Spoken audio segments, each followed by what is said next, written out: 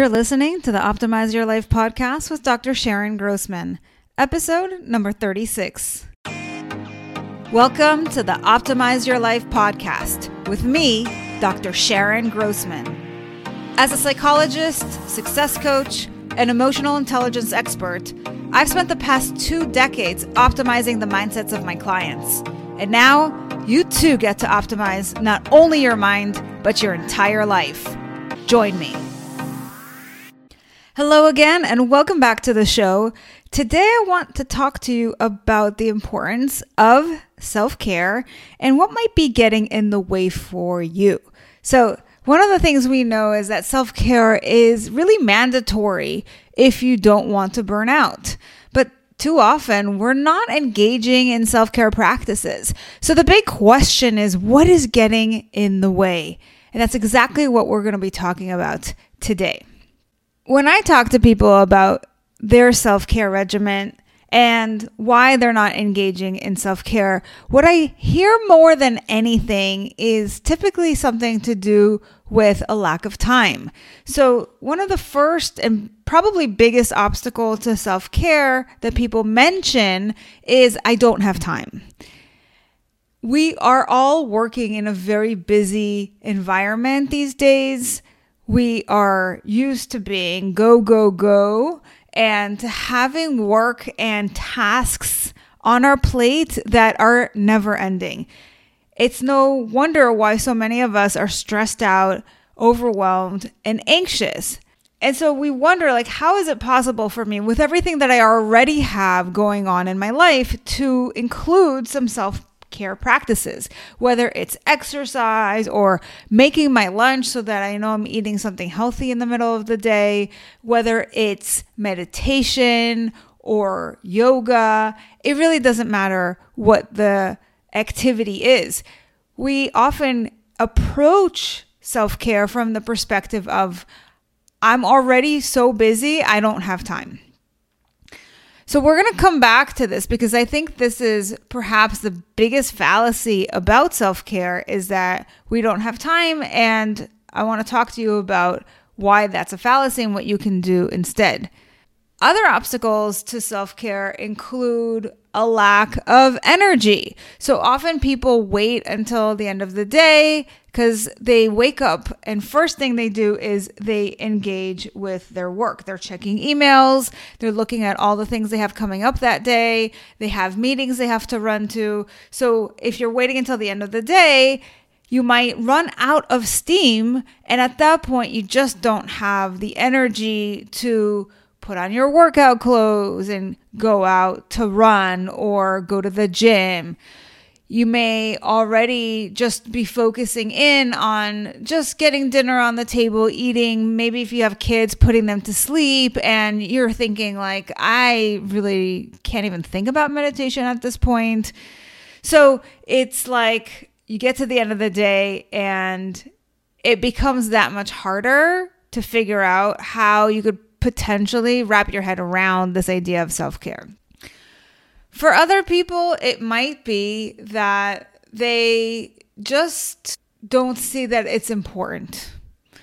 They know that if they put their head down and they work really hard, they are going to achieve something at work or at home, and that's going to have some sort of outcome for them. If they spend time with their kids and they're shuttling back and forth between activities, then their kid is going to have the experience of being in a soccer team or getting some exercise themselves. And parents often use that time to catch up on emails and to make phone calls. If they are focusing on just getting tasks done for work, then they're seeing the connection between doing those tasks and possibly getting through their email list and not feeling overwhelmed and overburdened by all those emails. Or that if they work on their project, whatever that is, that they'll have some sort of accomplishment. And so it becomes something very tangible that they can hold on to. Whereas self-care, you might think, well, there's nothing really tangible. Yeah, it might be a good idea. I get that it's good for me, but when I have to pick one or the other, I really don't see how it could really be that important compared to everything else I already have going on. So what we're saying is that there are a variety of different reasons why you might not be engaging in self-care, or if you are, that maybe it's just a struggle and it's not a priority, or that you see the importance of it, but it's just hard to find the time or the energy to actually engage in it. So here is what you need to consider, which may be a total shocker for you. This is what I call the self-care mindset fallacy.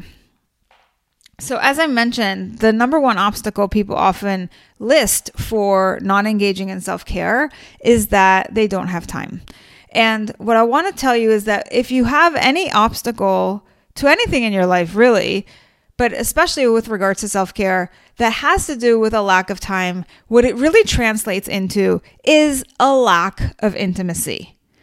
If you think about it, self-care is really about taking care of yourself. So it's about the relationship you have with yourself. And if you're not prioritizing yourself, what does that actually mean? What is the message that you are sending out about yourself when you say that you don't have time for you? You don't have time for your health. You don't have time for your mental health. You're basically saying, I'm not that important. Now, you may not be saying that explicitly, but that is essentially what is the underlying meaning behind not having time for yourself. So sit with that for a moment and consider, how important do you see yourself as being really? Do you truly believe in the importance of taking care of yourself?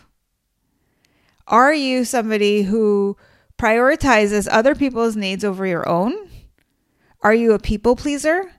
Do you always put other people ahead of you because maybe you see them as more important?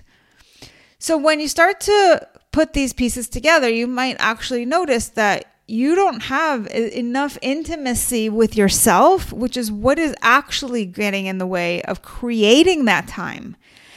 Now let's talk a little bit about time creation, just so you're clear on what I'm talking about. When you have your typical schedule, you might already have it packed with lots of meetings and things that you have to do, different tasks, errands, and routines. And it might feel like it's really cramped. But what happens when something out of the ordinary shows up on your radar? Maybe someone's emailed you about a really fascinating webinar that's happening. Typically, what do? We clear our schedule, or we procrastinate on other things that are already scheduled on our calendar, and we watch that webinar. Or if your friend invites you to go out with them and it sounds like a really fun thing to do, you might make time for that friend. If your kid suddenly gets injured at school and you have to drop everything and go pick them up, you find the time to spend on your child.